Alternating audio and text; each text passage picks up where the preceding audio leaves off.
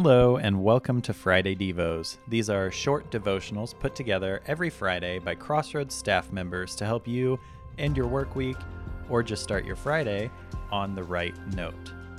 For today's devotional, we are joined by Crossroads student and young adult pastor Josh Mullen as he shares about God as the shepherd. Throughout the Bible, we see this relationship where God's people are referred to as sheep and God is referred to as our shepherd, but we might not know what that actually means or what that actually looks like. So today, Josh Mullen joins us to share more about God as our shepherd.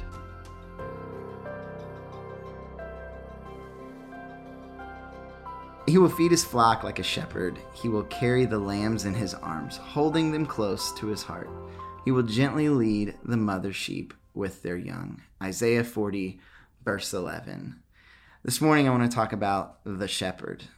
In Psalms 23, David refers to God not as king, Lord, Savior, or judge, but as his shepherd, as someone anointed as king, but on the run from the current king. Claiming God to be Savior might have made sense, or judge, declaring that truth because God needed to hand down judgment against Saul. Instead, David opened with, "The Lord is my shepherd." Why? David recognizes that regardless of where he ends up, he is led there by and with an unseen certainty. His shepherd, the good shepherd, is with him. He's led by one who cares deeply where he ends up. David used to be a shepherd, and while it wasn't a glorious occupation, he knew the care that the shepherd took towards his flock. There was always a reason the shepherd brought his flock to a location. It was never without purpose. Also, as a shepherd, I'm sure David felt very alone.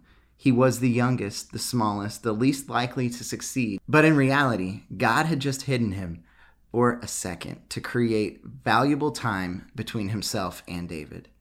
Time David probably wouldn't have had doing anything else. Some of us, we lead other people, whether it be in occupation or just in our households. And that spot can be a lonely place. We deal with stuff that maybe nobody sees except God. Sometimes we feel hidden. We feel lonely. But can I encourage you, as you listen to this, to let God help you turn that loneliness into aloneness with him? Sometimes we convince ourselves that what we're dealing with isn't a big deal in comparison to others. And that thought can tear us apart as well, because that's how the enemy likes to use comparison. On the inside, we feel bad that this or that is bothering us. And when you feel like that, take it to the shepherd. Remember, shepherding was a lowly occupation.